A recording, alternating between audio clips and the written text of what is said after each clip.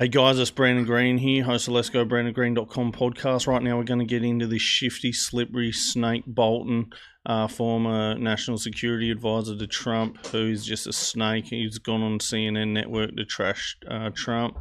They've brought him in and said, can you say some stuff? Rent a mouth. And yeah, let's get into it. Ambassador John Bolton, he was Donald Trump's national security advisor. Ambassador, thanks for taking the time this afternoon. Glad to be with you. I'm going to dispense with the word unprecedented. We broke that word a long time ago, but here we are, 4 approaching criminal trials in the midst of a presidential campaign, and those trials involving the leading GOP candidate for the nomination. I wonder, what does your party look like on the other side of this, regardless of the outcome?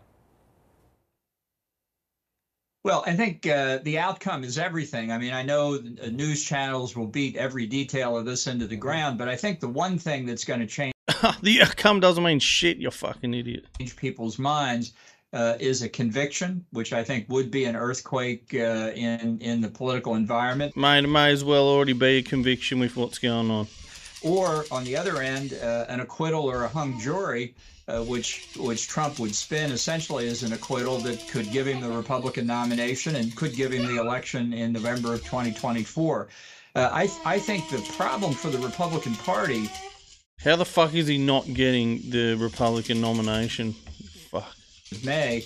That's after most of the Republican primaries and caucuses. Yeah. So to make the point to Republican primary voters, you've got to say, think about the potential that if you vote for Donald Trump, by the time we come to our convention in August, he could be a convicted felon.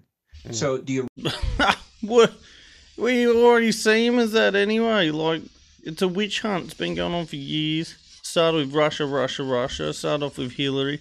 Started off with the big fucking news networks in 2016. Like, 2015. Get a hold of yourselves.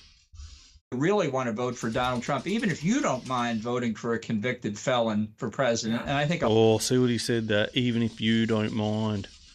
Like, he's trying to guilt trip us. Like, this guy's a snake. A lot more Republicans will be bothered by that than people think. The broader public is certainly going to be bothered from it, and it could be catastrophic for the Republican Party. Yeah.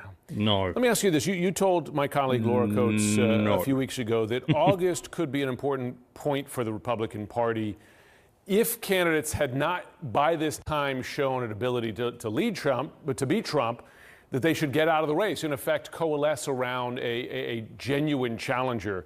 We haven't seen that. We haven't seen that yet. Do you see that still as possible?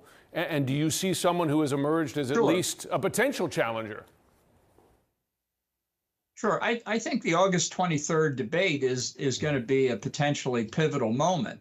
And I think, for example, Mayor Suarez of Miami, who is not qualified for the debate stage himself, has already said, if you don't qualify for that first debate, maybe you should get out. And I think a lot of people will be looking to see if anybody catches fire on the debate stage. And if they don't, I do think the pressure to winnow the field will be substantial. There are other candidates who could come in, Governor Youngkin of Virginia, Governor Kemp of Georgia.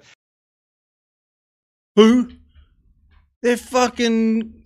Mate, if it can't be DeSantis or fucking Ramaswamy or someone that's got a bit of prominence about it, definitely can't be these fucking no-namers that are going to throw their hat in the ring for 10 minutes. The fuck is wrong with you, man? That's possible too, but the fact is that that to clarify the race, to be able to give people a chance who don't want Donald Trump, who I think are a much higher percentage of the party than are indicated in the national polls, that field needs to be culled.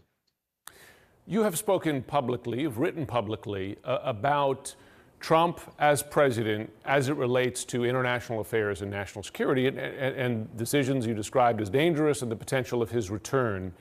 How does the world see the current environment here in the U.S. politically, with Trump still as the faraway favorite for the GOP nomination, 4 criminal trials, his possible return? What are allies and adversaries thinking as they watch this?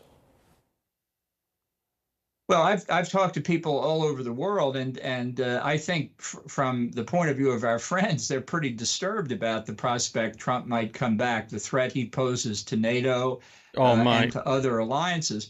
I have to say, they're also pretty upset about the prospect of Joe Biden, who isn't on the job 24/7, or Kamala Harris being elected from the Democratic side. State the obvious. So I can't really deal much with what the Democrats decide to do, but to me, it's just a further indication that to solve the Trump problem, it's got to be solved by Republicans, and we need to find somebody who can beat Trump, which I think is doable. It's just with these trials coming up, you have to have a double bank shot as in pool to be able to assess what the risk might be if you're voting before the trials have taken place. That's why I think the two federal trials are the best ones to bring forward. And if I had my druthers in a perfect world, I'd try the classified documents case first.